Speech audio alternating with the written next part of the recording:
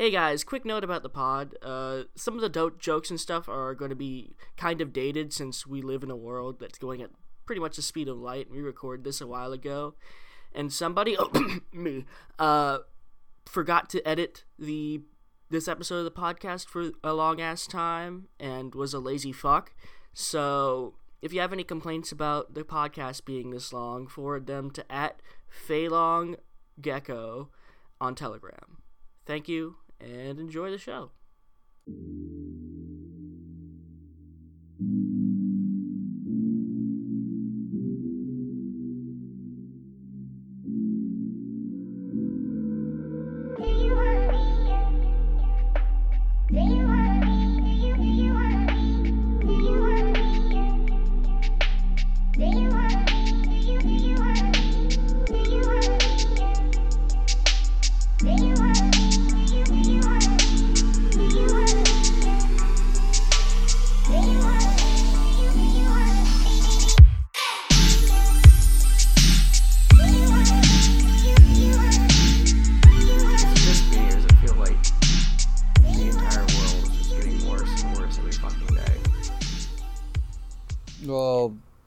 As far as I can tell, the entire world has just been getting worse and worse. I mean, it's probably true, but also the accelerationist in me is happy that this is happening.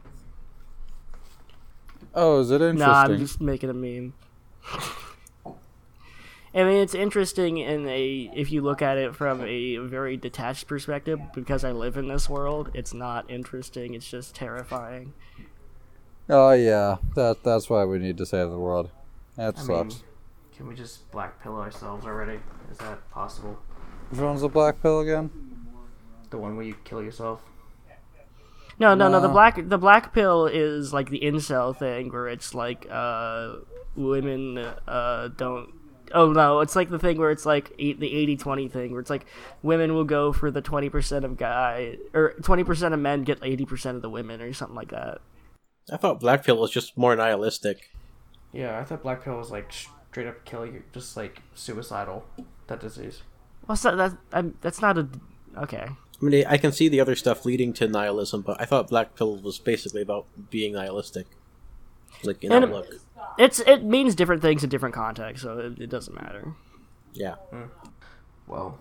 So at some point we are going to do our sync up and all that good shit, and then do our intros and... Yeah. No, we will never do the sync up again. Rip sync up. Oh, wow, that's going to be a great idea. Yeah, let's just make it impossible for everybody to edit.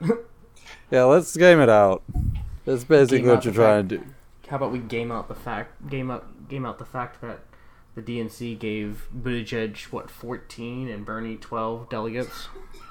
Oh, yeah. That was dumb. They just can't help but pick the winners, can they? No, the DNC, if the DNC rat fucks us, like, it's our job to just, like, make them pay.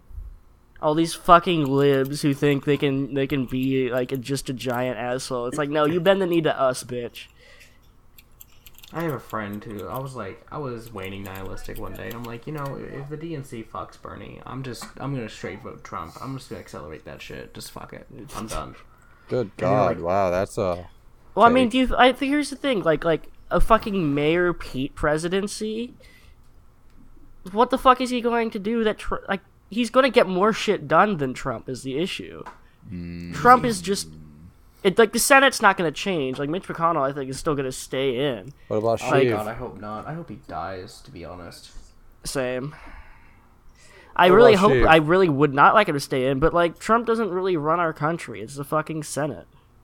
Yeah, what the fuck has he even done since being there? He's signed played golf. Executive orders, played golf, and, like, he's signed 2 laws. He's whined a lot. He's just a shit poster in chief. Yeah, like, he doesn't even do anything. No, a shit poster in chief would be nice. Like, I would enjoy having Wint Drill for president. Are you kidding me? Mm-hmm. All right, so I think let's get this show on the road. Let's maybe do that. Yeah.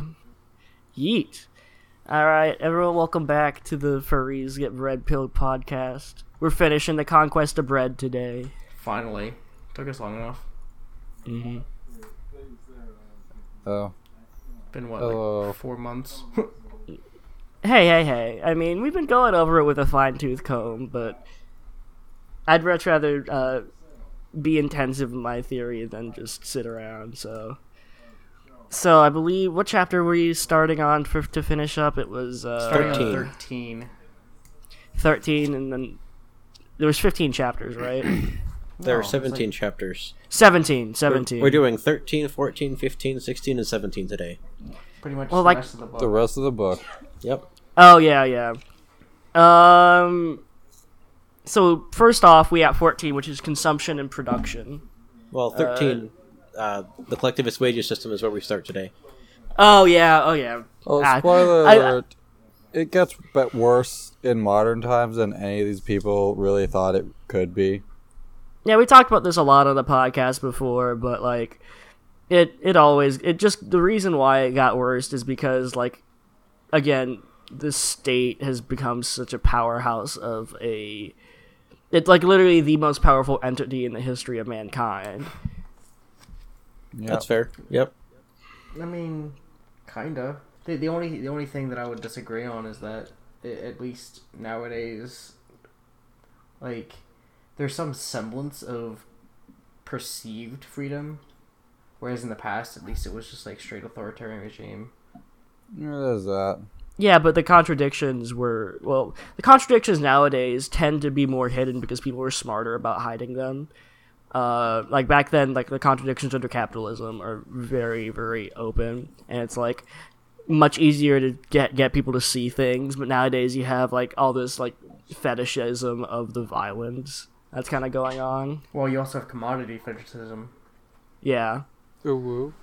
I think we're also just overloaded with so many distractions that it's acting like the soma of our time, and it's harder to see through the haze of all the distractions to what's really going on. Mm-hmm. Too many I agree. simulacra. But I think the first thing that he actually mentions here is about how, you know, the biggest problem is the wages system. Like, it's not even just like wage slavery wage system, like the capitalist wage system, but even the quote unquote labor vouchers. He goes into that about how, like, you can't just like put value to labor. Like, yeah, labor has a value, but you can't like quantify it the way that a lot of these economists are trying to do, and a lot of the way that modern society is trying to do. Because it's like, yeah, doctors can have more skills than a burger flipper, but at the same time, like, do they really value differently? Does one have more value than the other? Not necessarily, because they're both necessarily needed to function modern society. So, Well, I think that's a fundamental difference between us, because according to capitalism, they do. They just value differently. Well, yeah. Well, here's the thing. Like, one of the reasons why I like Kropotkin, I like this chapter, he almost has a sort of metaphysics of labor, where it's like we know a value, but that value is indeterminate. And you can't really determine it because you'd be splitting hairs all day and you drive yourself insane. And, like, there's so many different values and variables that there's no reason to reasonably determine it and try to do, like, this merit, like, this, like, it's like, you know, with how we always talk about people means testing welfare and whatnot, and how it just doesn't work. It's like you can't just sit here and like try to quantify things down to a microscopic level, because it's impossible. like an hourly wage system, just it completely fucks with both the capitalist and the worker. Not necessarily, it fucks more with the worker because the worker tends to get screwed over in terms of how much they're valued as, but it also kind of screws over the capitalist because they have to necessarily quantify what the worker is able to produce, even though, you know, two different people doing this exact same task will produce wildly different results. I think that's easier for them, though, because they live in a world that's more numeric in nature. The whole, like, profit is when you subtract your costs from your income, and that just fits their model much better. Oh my god, Subukath, you just gave our entire audience Economics 302 class. Yeah, you just walk into your professor and be like, yeah, so a bunch of furries gave me this really good advice on economics. Care to explain it through all the dick jokes that we make on this podcast? It's probably. Have we made a lot of dick jokes? Probably also one of the rules of acquisition. Well, just kind of as an aside, but going off that joke, I do find it funny that a lot of these economics professors and a lot of these economics schools of economics are pretty much just like, they're the worst at explaining economics because they try to make so much jargon for things that can be so easily explained. Well, they have like data and graph. The whole point of it, well, they're like neoclassical economics is basically a sham. It has like no predictive power. And literally, in order to believe it, it's circular logic. It's like, well, if you believe that neoliberal economics works, then here's a graph that says neoliberalism works. And it just doesn't. Like, this is the Chicago school of, this is the Chicago boys. This is what we're doing here. And, like, Kropotkin is basically saying, like, there is no empirical way to do this. He's basically kind of arguing against positivism as like scientific positivism as a concept here, where everything is empirical and everything is scientific, and arguing more in favor of he's talking about they will speak of scientific socialism. They will quote the bourgeoisie economics in Marx too, and prove that the scale of wages has a raison d'etre, as the labor force of an engineer costs more of the society than the labor force of the Navy. And he's kind of talking about, he shits on economics here as well, and kind of a little bit on Marx. And I think one of the things that we need to go into, and we'll probably go into this when we do the Sankara episode, is the distinction between anarchism and sort of Marxist and Marxist-Leninism, and like the economic theory behind all of those kind of coming together and trying to figure out, I think that Marxism, at least my opinion on it, is it's useful, but it is not the be-all, end-all in a certain way. Especially his idea of history, to a certain extent, is very teleological and linear, and I would say I disagree with him on a couple of things. Well, but not only that, but he kind of follows the anarchist tradition of being like, yeah, so these guys have good ideas, but we shouldn't elevate them to what would necessarily be an idol, because that just... You just end up fucking yourself over. But more to the point, he does, when he's talking about the collectivist wage system, he's actually talking about the authoritarian communists. The idea of, he explicitly says, they begin by proclaiming a revolutionary principle, the abolition of private property, but then they go ahead and start making more private property. So, where's the revolution in that? Mm-hmm. Well, it's like, again, it's like one of the criticisms of like the Soviet Union, when you like take the bourgeois system of power and then you just replace it with something that just is nominally different but functionally the same. It doesn't matter. I don't think he was replying to communists or to authoritarian communists. I think he was thinking more of like Bakunin. Yeah, he also is talking about Bakunin. I think he's doing a double take here. He's kind of trying to make do a third way, if you will. Stop. We're not fascists. I'm sorry. For those who don't understand the joke, the third way was actually originally started as an idea for fascists to explain fascism without calling themselves fascists. Well, here's what I don't understand. If feminists feminazis aren't Nazis, then why are they third way feminazis? Oh my god. Owned with facts and logic, skeptic boy. Okay, we actually need to do an episode on the waves of feminism at this point. Yeah. That's a loaded fucking statement there. I would absolutely be down for doing this. No, I think we should just also I just remember back in the days of being an edgy atheist on the internet when Gamergate happened, and historically speaking, looking back, from a perspective of a historian, Gamergate is a pretty big watershed moment in the history of the internet because it allowed for a lot of far-right people to get a very, very public platform. Remember when being a Nazi was a bad thing? Yeah. I miss those days. Don't we all? But remember when punching Nazis wasn't controversial? Well, you gotta respect their opinions. Do you really? Is it? I disagree with your opinion that Jews aren't people, but I let you have it. I think also like there's this whole idea of like legalism where it's like, ooh, something's illegal, so therefore it's morally wrong to do it, and like all of like any political like Lawful law isn't good. yeah, well any philosopher of law knows that that's simply not true. At least most of them. There's a couple of crazy people that are just like, oh yeah, it's totally true, but those people are like. I think anybody who actually does any research into what law is and how law functions would come to understand that morality is different from legality. Yeah. And legality is based on the entire premise that society needs to function in a certain way, or else It's more of a collapse. functionality than anything else. I mean, I think the error is more the other direction, and that the error is that they are thinking that what is legal becomes legality has moral implications, and not that whatever is moral has legal implications. So that's It does to a certain extent, but that has to do more with like the idea of capitalist realism, where it's like Capitalist everything. realism. Okay, that's a new one. You ever heard of capitalist realism? Rip Why would Mark I have heard of- Fisher. Yeah. Why would I have heard of capitalist realism? That sounds like the dumbest fucking shit I ever heard of. Oh my Well, god. Kind of- capitalism isn't real. Come on. Got Well, him. it's No. it's an entire book about how capitalism has become the dominant ideology, and he's basically arguing against the end of history.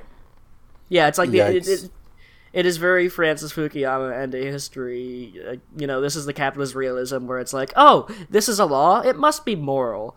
Not looking into the deeper implications of it. Where, for my philosophy of law class right now, we're reading Hart, and so we're talking about sort of social rules and like legal rules and their interaction, and that's one of the things like Hart and like other law philosophers talk about. It's like, look, the law is not always going to be moral, but it's going to be socially constructed. It's going to have, whatever in the society. There's going to be a reason for it to be there, more or less. Well, yeah, I'm saying that like there's they influence each other. Where law can influence social rules and sort of social norms can influence law. We see this all the time. I mean, I think one of the best examples of this is social rules kind of implicating law is like that abortion bill in Texas, where they were like, oh yeah, you have to bury your aborted fetuses, because like the social rule is that if you take for like that law takes for granted the idea that murder is wrong and abortion is murder, therefore we should have this law as an implication, and that's sort of the social norm in a lot of conservative areas. So people take that and then try to get around Roe v. Wade in that sense, even though it is morally fucked wrong up. to do that. Yeah, they're fucking stupid. Well, it's also, if you guys haven't noticed, listeners as well, it's also a social norm for doctors to get paid more, or people with education to get paid more, because, well, they went to school, didn't they? But where Kropotkin is arguing, it's like, well, yeah, they need more education to do a more specialized task, but at the same time, like, down with the privileges of education as well as those with birth. I mean, on the other hand, they also need more to, okay, nowadays, I bet he did not account for this. Student debt. Oh no, he talks about it. He's talking about abolishing debt, where he's basically saying, like, people were talking about the morality of abolishing debt, and it's like, well, there is the moral implication is that the people who have gotten out this debt are doing it in a coercive manner, and like, coerced, like for instance, coerced sex is still rape. That is still rape. You can't just coerce people into doing things and not tell them everything and give them bad deals because they're back into a quarter. And so he kind of talks about, we will set to work to demolish the last vestiges of the middle class rule, its morality drawn from account books, its debit and credit philosophy, its mine and yours institutions. It's in demolishing we shall build, as Proudhon said, or Proudhon. how's that? Proudhon. Oh my god, I'm French. an idiot. You keep saying Proudhon, but I did not think it'd be like literally sounded like that. It's spelled like Proudhon. Proudhon, yeah. Proudhon. No. And we shall build the name of communism and anarchy. But that's what he's saying, is basically he's, arguing against this whole idea of... He's arguing in favor of mutual aid. Yeah, in a certain sense. Because, he even explicitly says, no matter what you do, no matter why you do it, a service rendered to society, no matter where it is, be there in factory or field or mental services, cannot be valued in money. Period. There is no exact measure of value at all. Like, just because you spent, $150K to get a bachelor's degree does not mean that automatically you should be paid, enough to pay off that debt. You shouldn't have accrued that debt in the first place, even still. Well, there just should be Sally Mae. Because even though teachers do need to get paid, they do need to get fed, but you still shouldn't... Any kind of service like that shouldn't be valued in a manner that would be exploitative. That would be coercive. Yeah. Holy shit, I just realized this. I was looking on Twitter for a second. Woody Harrelson's actually an anarchist. This machine kills the actor. Fascists. Yeah. Yeah, no, it's almost obvious. Oh. I didn't even realize that. That's interesting. Who? Woody Harrelson. The actor. He's most famous, at least in socialist circles, for having the guitar that's written on it that says "This machine kills fascists." Nice. Mm-hmm. Yeah, he's a great guy. But no, that's not Woody Harrelson. That's fucking. Oh man, I was so wrong on that. No, Woody Harrelson's the guy who.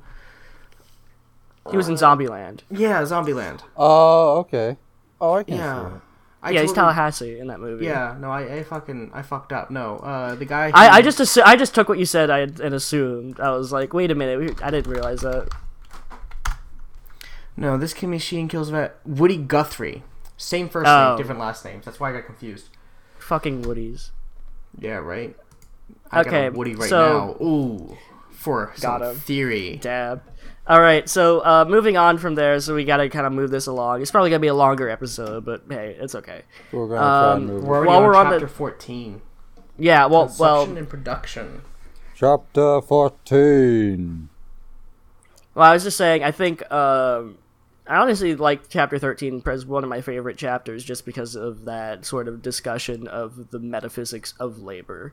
And I thought that was interesting. And the epistemology behind it's interesting. Well, kind of in a sense, he's arguing for what would be recognized nowadays as a gift economy. The idea of there's no need to trade explicitly for goods and services. You kind of just do what is necessary and you get taken care of in return. And he even moves into this with the next chapter, and he kind of flows into it by saying, if you open the works of any economist, you find that they begin with production, but you kind of have to start with consumption as well. Yeah. Well, it's like you can't produce if there's nobody to consume. And here he talks about Adam Smith and Marx and all of that, but I just think it's interesting.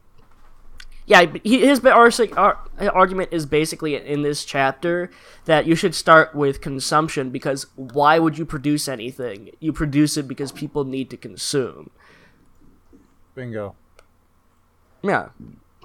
And I think it's kind of interesting, just the bastardization of classical economics from neoclassical economics teachers nowadays is very weird, because he's talking about a lot of things that modern economists would talk about all the time, but he's doing so in a way that is where am I going with this thought? Where are you going with this thought? I had a seizure. No.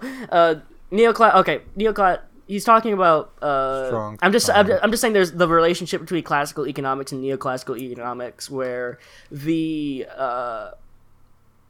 sort of the vernacular, in a certain sense, stays a little bit of the same, but it's just done in a very different way, and it's like very much.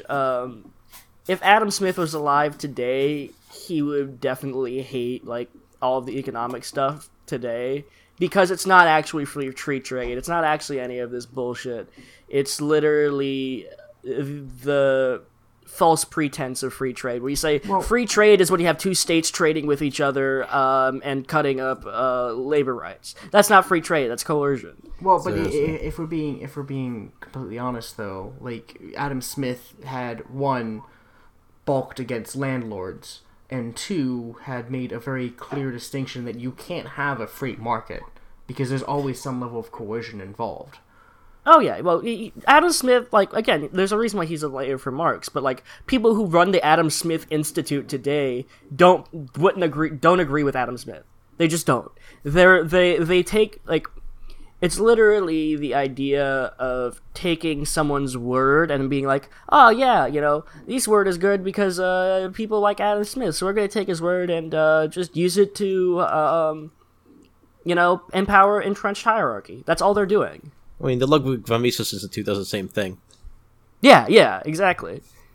Well, and Kropotkin actually foresees this a little bit because he's, like, immediately into the first chapter, after he basically calls out every economist that has ever existed up to this point, he goes, if we're actually looking at even political economy, like, we can't just study it as a science and declare it as a science unless we actually look at the physiology of what's happening.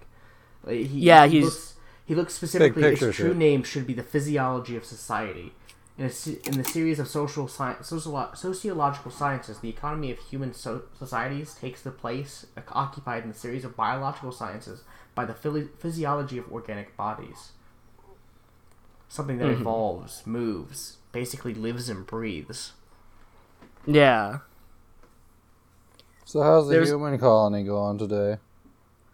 I mean, that's pretty much what we are, is one huge super colony, in a certain sense. Like, people have been trying to, like, if you look at, like, ant colonies and stuff like that, people are trying to say, like, well, technically, ant colonies, even though they're a bunch of tiny little organisms that can live on their own, they really can't survive without the hive, so really it's basically one organism. So essentially, we're here in one organism, if that makes sense. And he's advocating for that because that's an interesting way of viewing it, because there's always going to be, there's always going to be consequences no matter what you do. And so if you look at everything from a very, very macro perspective, you're able to see things a lot better, whereas like neoclassical economics really looks at things in a very atomized way, where everyone's an individual, every single state is just trading with another state, and they trade like you would if you're playing Civilization, and sort of that Whiggish idea of history, where it's like, it's a very neoliberal idea that we're glorifying the individual.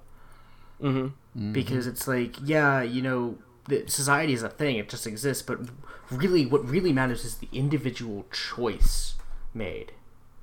Yeah, it atomizes people and says everything is just individual choice, rather than all of humanity is an organism that is always ever changing and ever evolving, and the needs of everyone should be accounted for when you're looking at the whole of the organism. It's like a doctor basically trying to diagnose you, like neoliberalism is like a doctor trying to diagnose you with lung cancer by like looking at your eyeball. It doesn't make any sense. It's just looking at tiny little things and saying, aha, well, here's what you do more austerity. And it turns out, funnily enough, every single thing that fucking neoliberals want to do is just whatever the ruling class wants to do. And it's only helpful for them, and it hurts everyone else. Well, because it's the ideology of the ruling class.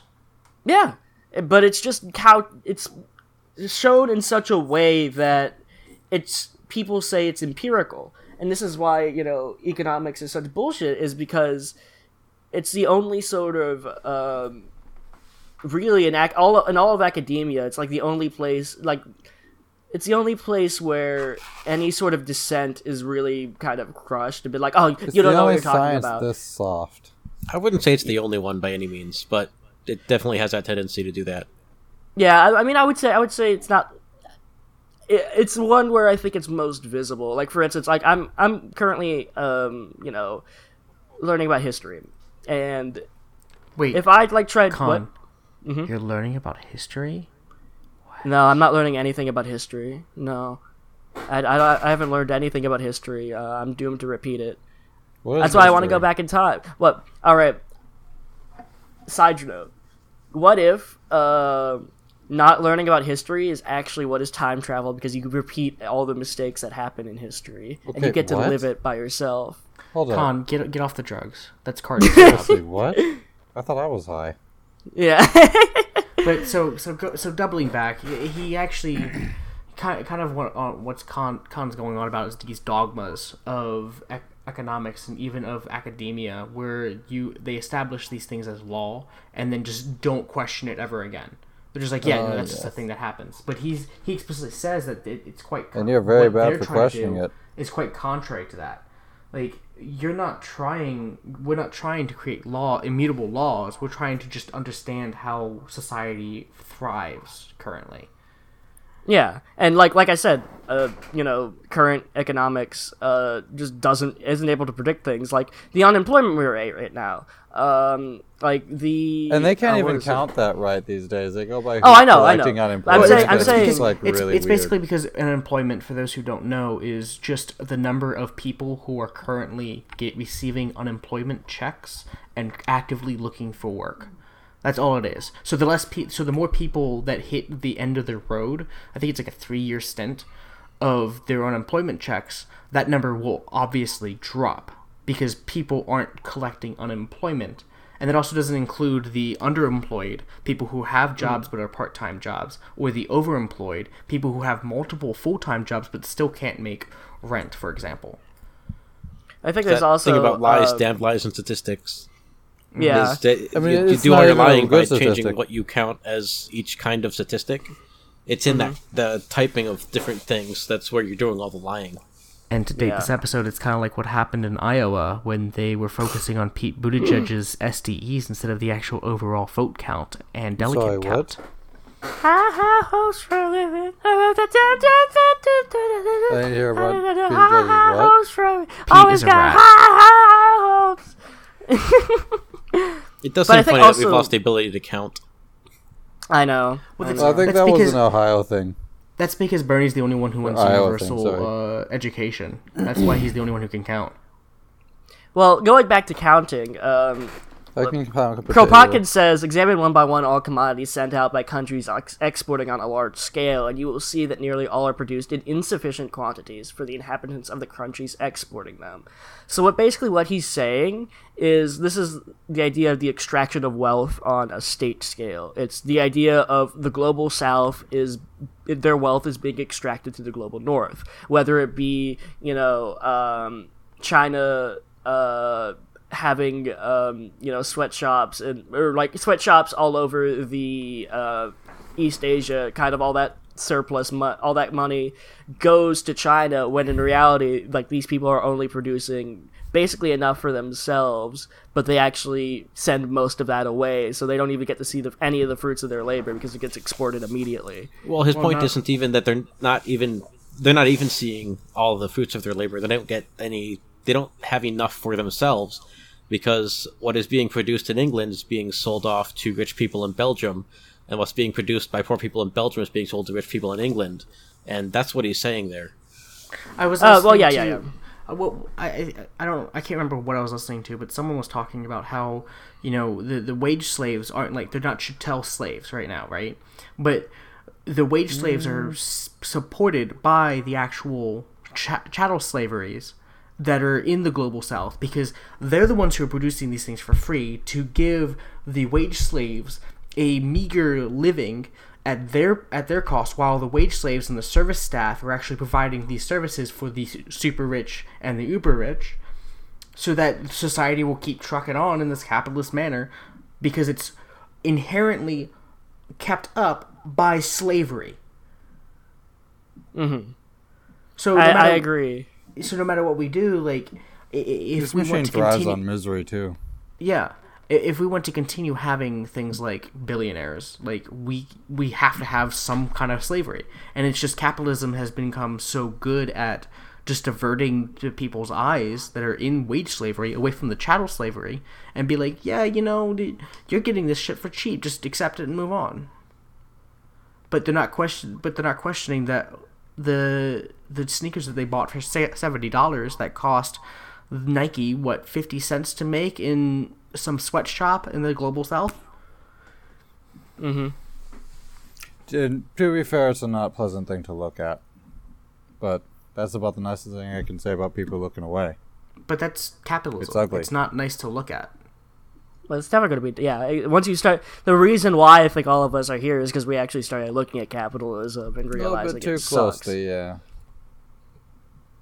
And he kind of going on from that, and he talks about a little bit of this is kind of a short chapter, and he kind of ends it off by saying he goes into a society that will fulfill the needs of all, and which will know how to organize production, will also have to make a clean sweep of several prejudices concerning industry, and first of all, the theory often preached by economics, the division of labor theory, which we are going to discuss in the next chapter. So he's basically saying...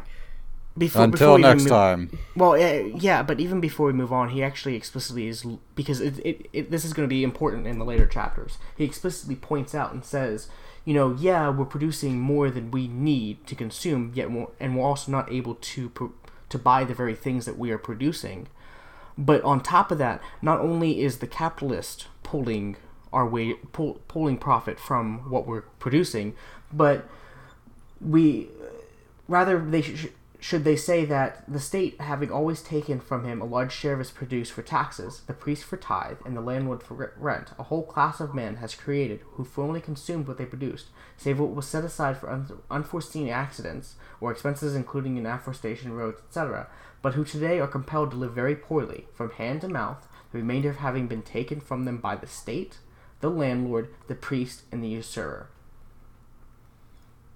He's calling out everybody who's complicit in the system, not just the capitalist, not just the statist. He's even calling out the banker and the priest, saying none of you are needed, go away.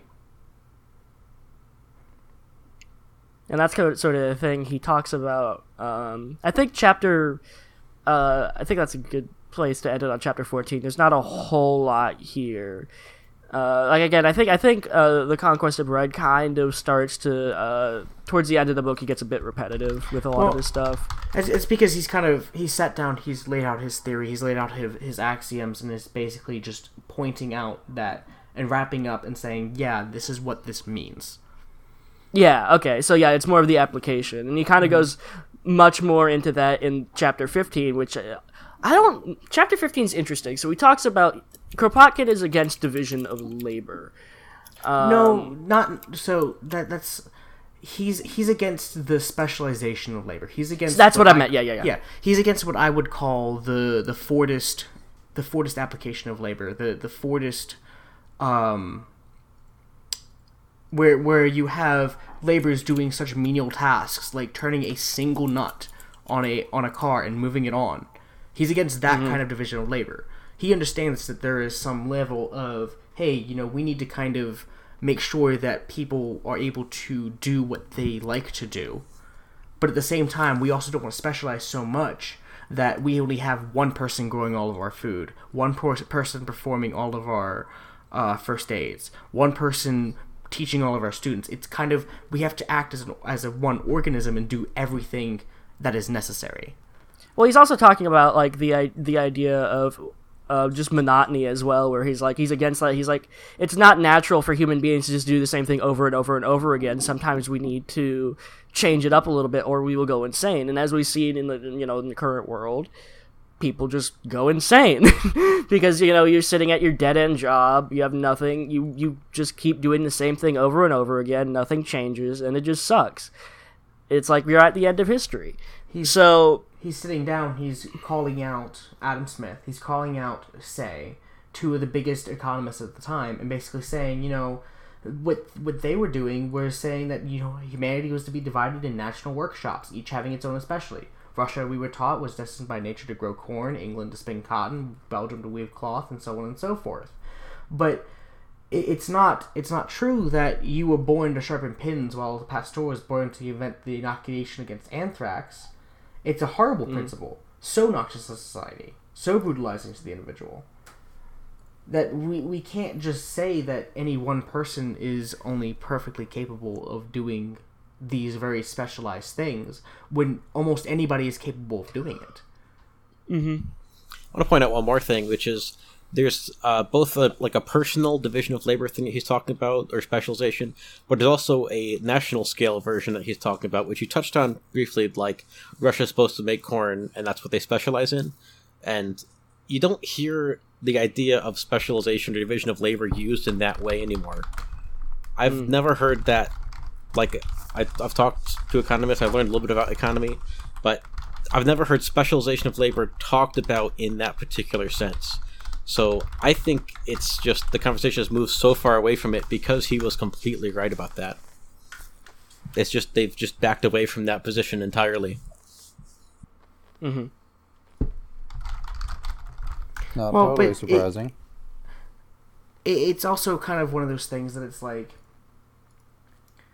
you can't, like, if you had entire national economies, like let's assume for the sake of this discussion that borders are actually real, that you can't just say only specific patches of land are capable of only producing certain things, which, mind you, there are certain resource necessities for doing certain things, but at the same time it's not a nationality thing. That's Like, just a you can't biological thing.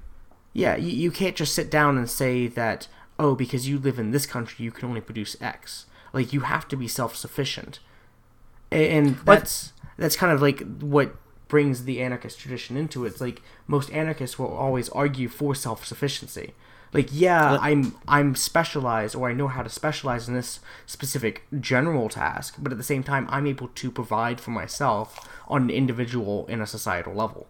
Don't undergeneralize. Well, I think even also he kind of goes against, like, the idea of, like, just the whole current education system where it's very much pick one thing and then you have to do that for the rest of your life. And it fucking terrifies people. I know it terrified me because it was always talking about, hey man, you have to do this thing for the rest of your life, and if you don't like it, well then that sucks. You can't go back.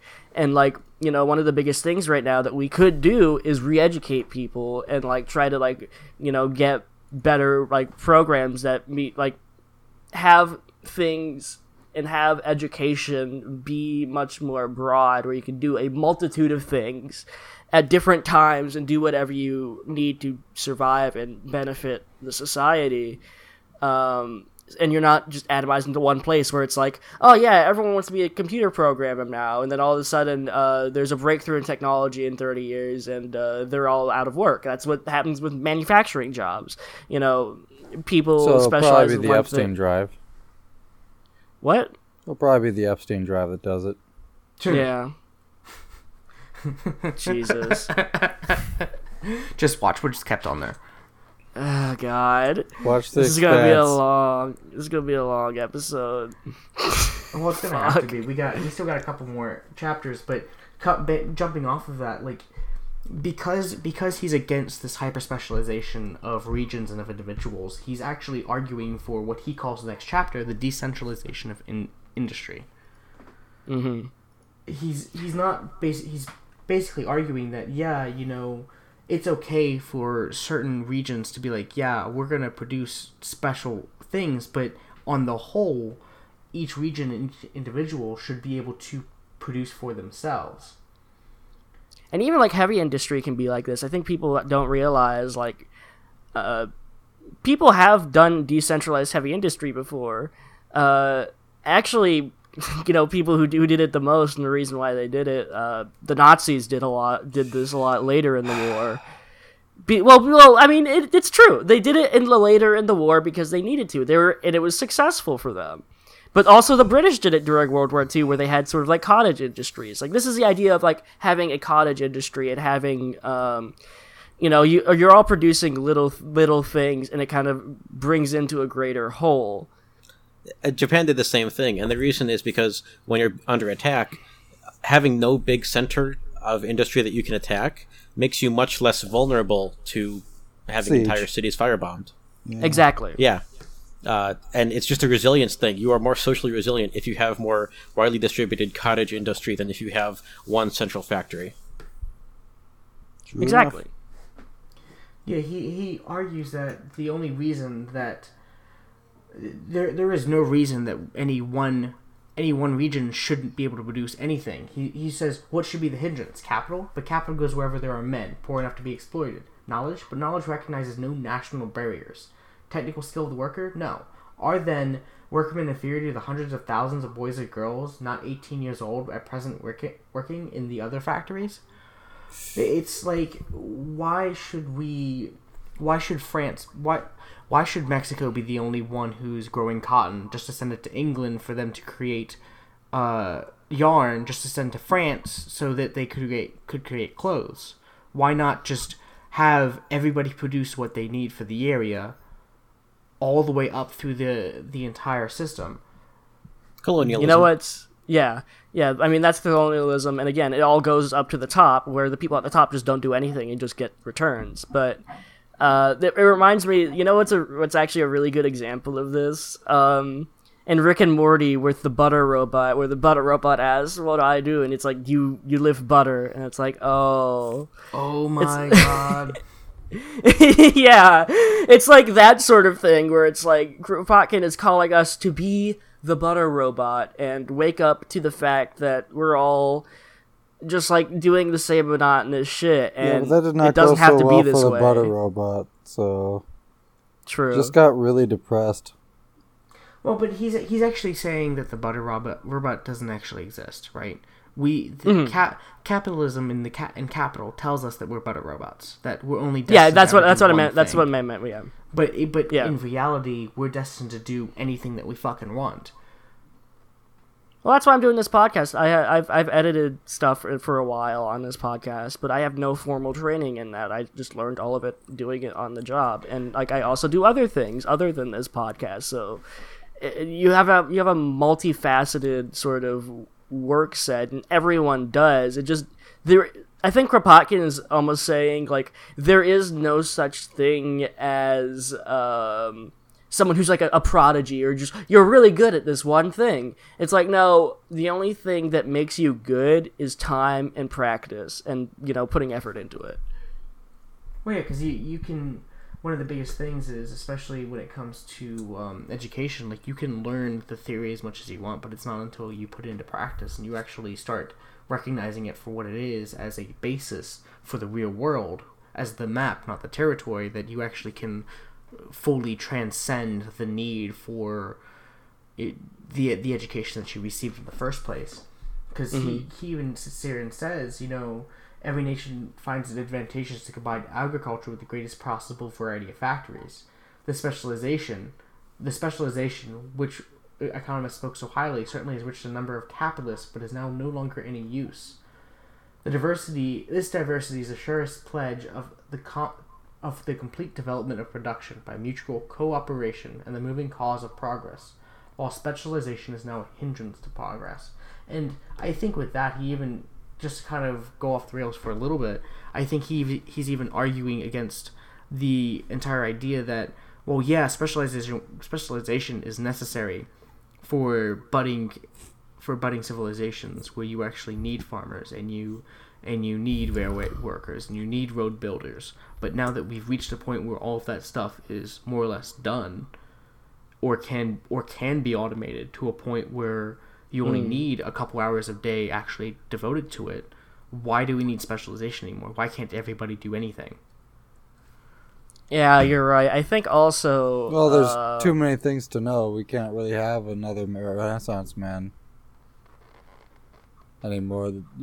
There's basically too many things to know for everyone to know everything. And kind of jumping off of that, chapter 16, he talks about... Chapter 15 is, like, very short. It's, like, a page long. Like, the last of these chapters are very, very short. That's why we kind of grouped them all in here at the end. But chapter 16, yeah, he's saying decentralization of industry. And immediately he talks about what... Gecko was saying, where he's just like, yeah, the Napoleonic Wars, Britain learned to be self-sufficient because they had to, because in times of crisis, it's the best thing. And I think I also want to point something out that he doesn't say. Self-sufficiency is also actually environmentally more friendly, because you're going to be able to take care of, and, like, you know, understand the processes that directly affect your community easier if if you're doing it yourself. If you have, if you get your food from, like, China, and, like, all the environmental damage is fetishized, you're not going to see, you're not really going to care about environmentalism so much as it immediately affects you if you, like, dump waste, like nuclear waste, into a river. Yeah, because he's arguing that the revolution is permaculture. Yeah. Hey, for those who don't understand what permaculture is, it's basically the idea that when you're growing farmland and you're creating goods, you're making it sustainable. And I mean 100% sustainable, to the point where thousands of years from now, you can continue doing the exact same thing. Mm-hmm. He explicitly says a revolution is more than just the mere change of the prevailing political system. It implies the awakening of human intelligence, the increasing of the inventive spirit tenfold, 100-fold, is the dawn of a new science. It is a revolution in the minds of men as deep as, and deeper still than, in their institutions. So he's more or less almost taking what Marx was saying, where he's like kind of inventing political economy as a new science and kind of rolling with it, right? Mm-hmm. And so moving off jumping off from permaculture, his last chapter is actually agriculture. Yeah, and he really his last chapter. Yeah. Specifically, this is why it's called The Conquest of Bread, because he really kind of nails the landing here, I think. He kind of summarizes his entire arguments in agriculture, because, again, chapter 15 and 16 are, like, both one page. It's kind of interesting. It is kind of weird like that. They could have been one chapter. They would have been better if they were just one. But that's my opinion. I actually think... I just come from a literary perspective, I actually do like the separation of the two chapters, because it allows you to kind of digest both ideas a little more better before he actually introduces the final landing. It's like in a gymnast, like if you combine both the backflip and the somersault, you end up with a shitty mess. But if you do a backflip then a somersault, like you get 10 out of 10. Well, I just find it interesting because it just feels like some of the chapters in this book feel a little bit superfluous, where it's basically like he makes his argument in one chapter, and then the next chapter is just see previous argument, and that's it. You see previous argument except replace this one thing with another. That's it. And I think that it's like, well, just include that in the other chapter. It just feels a little bit like you're like padding out space. Well, but that's what philosophers do. Not necessarily pad up space, but they are basically presenting a simulacra to look at and saying, hey, look at this. This makes sense, doesn't it? Oh, by the way, we're actually talking about this other thing. So substitute everything I just said for this thing I'm actually talking about. Fair enough. Because kind of moving forward in agriculture, he's basically saying, all of these things. Like, if we're talking about agriculture, we're not talking about what is traditionally thought about. The farmer endlessly toiling day in, day out for season upon season just to make enough to feed 10,000 people. But in reality, if we actually get rid of all of these things that I'm against, the idea of rent, the idea of taxes, so on and so forth, and you're actually just focusing solely on production, focusing solely on satisfying the needs of what is necessary for humanity to continue, we're just going to be able to sit down and actually develop enough technology so that what would be 10, 15 hours of labor is now condensed in 1.5 to 3. Mm-hmm.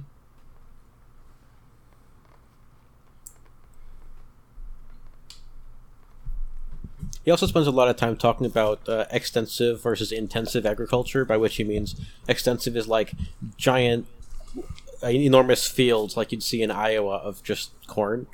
And not so much that the monoculture Isn't aspect that of it, the but the fact that population there's of just... Iowa? What? Isn't the corn the population of Iowa? Mostly. There's a lot more corn than there are people in Iowa. Well, it And makes that's why sense, Buttigieg won. It makes sense, rats like corn. But anyway, the point he's making is that you can have a bunch of people or one person just work an enormous field for the entire year and produce a bunch of food. Or you can mobilize everybody in Paris to keep, like, gardens that they meticulously take care of, and they can grow an enormous amount of food in a very small amount of space. And he goes into some of the achievements people have made around Paris, just in that sort of vein. And Urban they farming are pretty absolutely impressive. checks out. And that was 100 years ago. 130 years ago now. And it's impressive today. We can do better now. Oh yeah, definitely. But I think one of the things that I find interesting about this is that we already know there's a need for things like this. Like, people want to be self-sufficient. You know that there's a need for it because there's already been scammed, like, venture capital companies that have been tried to capitalize on it. Like, there was a company that was like, all right, so basically you have a glass box and you, like, grow a vegetable in it, and, like, somehow, I was listening to this on Trash Future, but, somehow it's connected to the internet and it, like, gets all that data and, like, has an algorithm that finds the perfect temperature for that potato, and then you could, like, share that with other people and, like, show people your recipes or whatnot. See, that'd be And, like, something for Mark Watney, maybe. I mean, that idea in and of itself is not bad. It's just a scam, and, like, the whole point is that capitalism's taking, like, all ideas that are interesting and good and making them shitty because of money. Yeah, it's like it's a Checks $200 out. appliance. It does what you could do with an Arduino and a water pump on like 100 times larger scale for $20. And I've seen some people do that, and they're basically fully automating a hydroponic system. It's pretty impressive. I've seen them do the same with aquaponics. And Yeah, hydroponics and aquaponics are really, really cool. yeah, It's and they're weird very because- sustainable too. It's like exactly what we've been talking about for something that is decentralized, small, easy for people to do on their own. It doesn't take a whole lot of skill. Very productive. It's like And all that's these things also- put together. That's also kind of the entire base of the modern solar punk movement and the modern permaculture movement. It's like all of the space that we're wasting on just random shit, like all these roofs that are just sitting there, not being used, we can use for solar energy and to grow gardens. All of the balconies in these high rises can be used to grow enough Well, the food interior to feed the spaces, entire too. family. You could totally all the have golf build an courses apartment right building now. out with garden space, and it'd be When- fantastic. When the revolution comes, the first we shall go for are the golf courses. Oh yeah, absolutely. Well, it's just Plow the like golf courses. let's cultivate Hello. golf courses. Because it's what, like... 100 Cardinal, so I got that dirty joke. It's I what, don't like know what thousands you're of talking acres about. across the U.S. that just wasted on grass and tiny balls and holes. Well, this almost gets to the homelessness problem as well, because all these fucking people who own all this stuff, they don't want to rent to people because, like, they want to have super high rents and then sit on these property prices. Literally, we have so much people talk about overpopulation. We wouldn't have overpopulation without capitalism. Like, if we had like a fully automated gay space, luxury space communism, overpopulation wouldn't be a thing, because the whole point is that you're better able to live with your environment. And capitalism is just we're just going to take anything about the environment and Turn it however into I can an make money amazing off of it, parking I lot. can use it. Yeah. Well, and furthermore, to kind of jump off what we've talked about before with bullshit jobs, all of this office space that is utilized on bureaucracy and just useless work can be repurposed either to factory work or to grow fucking plants and to house people. Like, one of the biggest I think we've made comments before about biggest PR that has been able to subvert the idea is with malls. The original inventor of a mall was for it to be a community space where people lived, grew their own food, and hung out. But now it's subverted into this supernatural entity where people just go and purchase things. That you can't even necessarily like just exist in a mall without feeling the pressure to buy something. That was the original idea of Epcot also at Disney. That it would be a community, and it was supposed to be this great, well-designed community, and to show off the potential of what a well-designed community could be like. And it's a theme park. Well, it's got ruined because of capitalism. Like Walt Disney, one of the biggest things is, like, again, the rich want to live in this sort of utopia, and they basically do already because they don't have to worry about any of this. If you just don't give a shit about other people and, like, only look after yourself, you can live in the best utopia. But the problem is, and if you get lucky, but the problem is, no one wants, like, it's achievable. I think that's one of the things that Kropotkin's arguing against. He's like, yeah, it's utopian, but why don't you want to be in a utopia than like a dystopia? Why would you want to be like have shitty means tested stuff when you can strive for the best, and even if you don't get there, well, at least you tried. Well, to modernize his argument, he's basically saying that, you know, when it comes to billionaires and multimillionaires, they already have socialism. They already have what would functionally exist so as weird a socialist that way. Society, but they refuse to. Where give it they to work anybody 5 else. hours a week, you know, and that sort of thing, and they can do whatever they want. Exactly. Oh, but the social order is so hard. One of the things also I wanted to note about, CEOs, quote unquote, working the 100-hour weeks and stuff. They include things like working out and like going to lunch in their hours. Like, if I fucking did that at my job, I'd get fired. Well, but you also have to realize that when it comes to taxes and things that can be deducted as taxable items, if you go to a lunch and you literally talk for 5 minutes during an hour lunch about business stuff, that entire lunch is now counted as a business meeting. Well, that's the thing. It's an expense that is now tax deductible. Yep. Mm-hmm. Interesting. So you could pretty much just fly around the world, hanging out with your friends and talking about stocks, and all of a sudden, boom, tax deductible meetings. I'm just gonna go around the world with all my friends, and like, once the Furries Get Bread Pilled podcast becomes a business and a giant corporate conglomerate, I'm just gonna fly around the world and just say a woo to people, and that's technically business discussion. Alright, so this is how we're gonna sell out people. Yeah.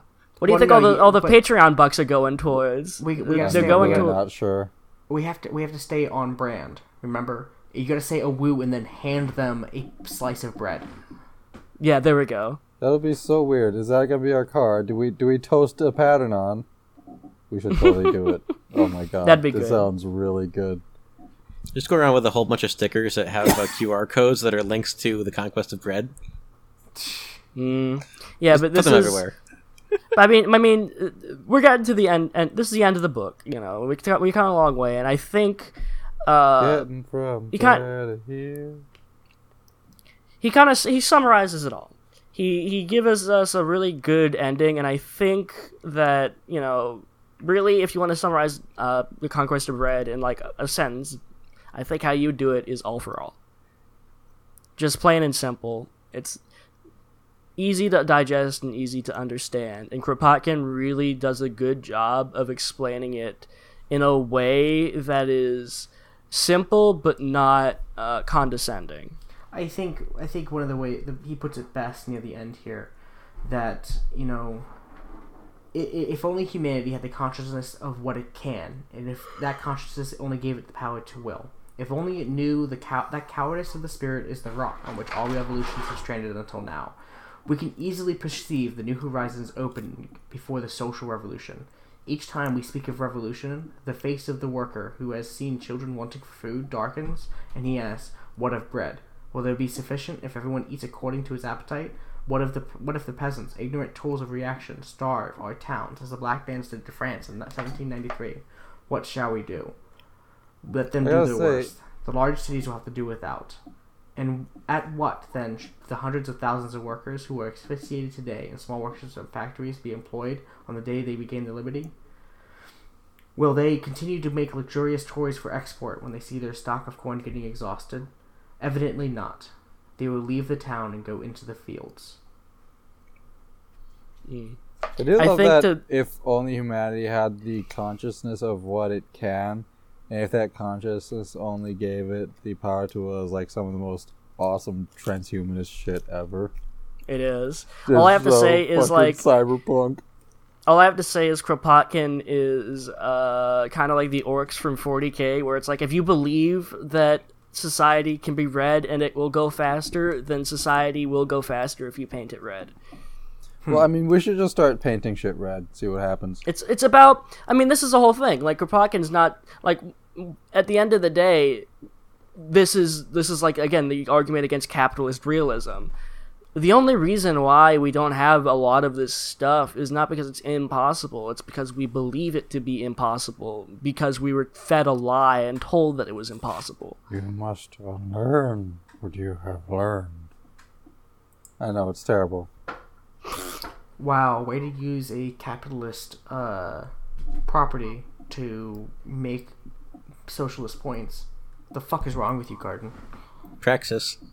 That's what's wrong with me. I mean, also I smoked like a lot of marijuana, so I could like be on this podcast tonight. So, as usual, always. well, it's different. All right, I think with that is a pretty good summary. We might do just another pod that's just an overview of the entire book, just like closing thoughts and stuff. But that depends on, I'm trying to see if I can get a good guest for that. But that's about it. I mean, worst case scenario, we'll just do like a quick ending thoughts for like a good hour or so. Yeah. Before we close out, I would like to thank our one patron, which I think is still just one. I'm checking right now, just to see if we still only have one patron, so I don't forget anybody who has recently. We had another patron for a while. Give me 1 second. I'll log in, and this all will be deleted in post because we're not going to let people listen to me ramble on and on while I log into things that should have already been logged into. And we have one patron, and that patron's name is... I believe the password is star. Oh,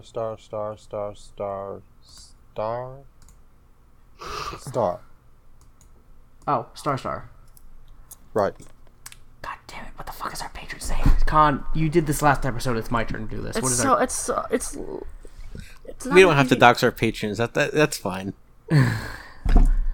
Well, I would like to at least give them a shout out and be like, thank you for giving us the $5 that makes us exist. We really, really appreciate you. I can't find out who it is. How are you not able to log into it? I am logged into it. I'm just How are you not able to find the patron? I'm just trying to find the name of the patron because it was posted at some point, and just look at it. It's literally, if you're logged in, it's under patrons, benefits, benefit manager, right here. But that's not the name of the patron. That's their. Well, if you click on her name, we had a conversation with her, so it should be right there. Like message or hold on. Message. Nope. Esopus. Yes, thank you so much, Esopus. We really appreciate and we hope that all the last 5 minutes, except for thank you to Esopus for patronizing our wonderful burnt toast that is Fairies Get Bread Pilled. Yes.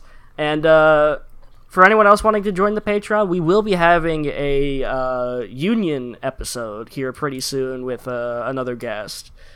We actually do have a lot planned for future Patreon episodes, and in fact, I'm going to tentatively announce that we are going to start releasing on a weekly basis, alternating between free and patron content. Mm-hmm. That is the goal. Yes.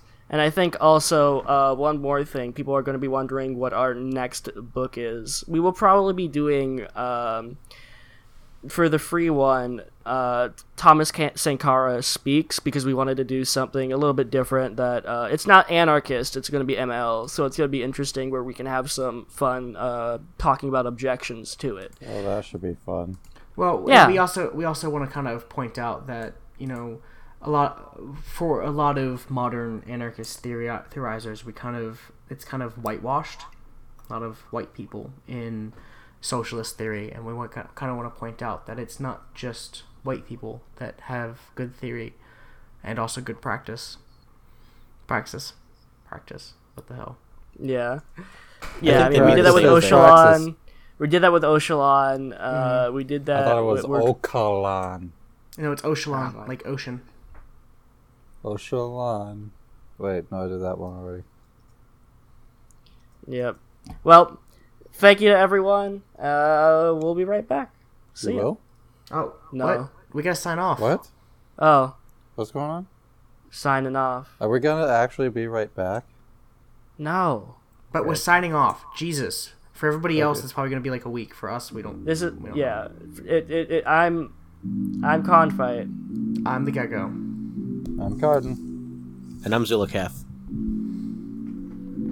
Thank you for listening. Take your bread pills.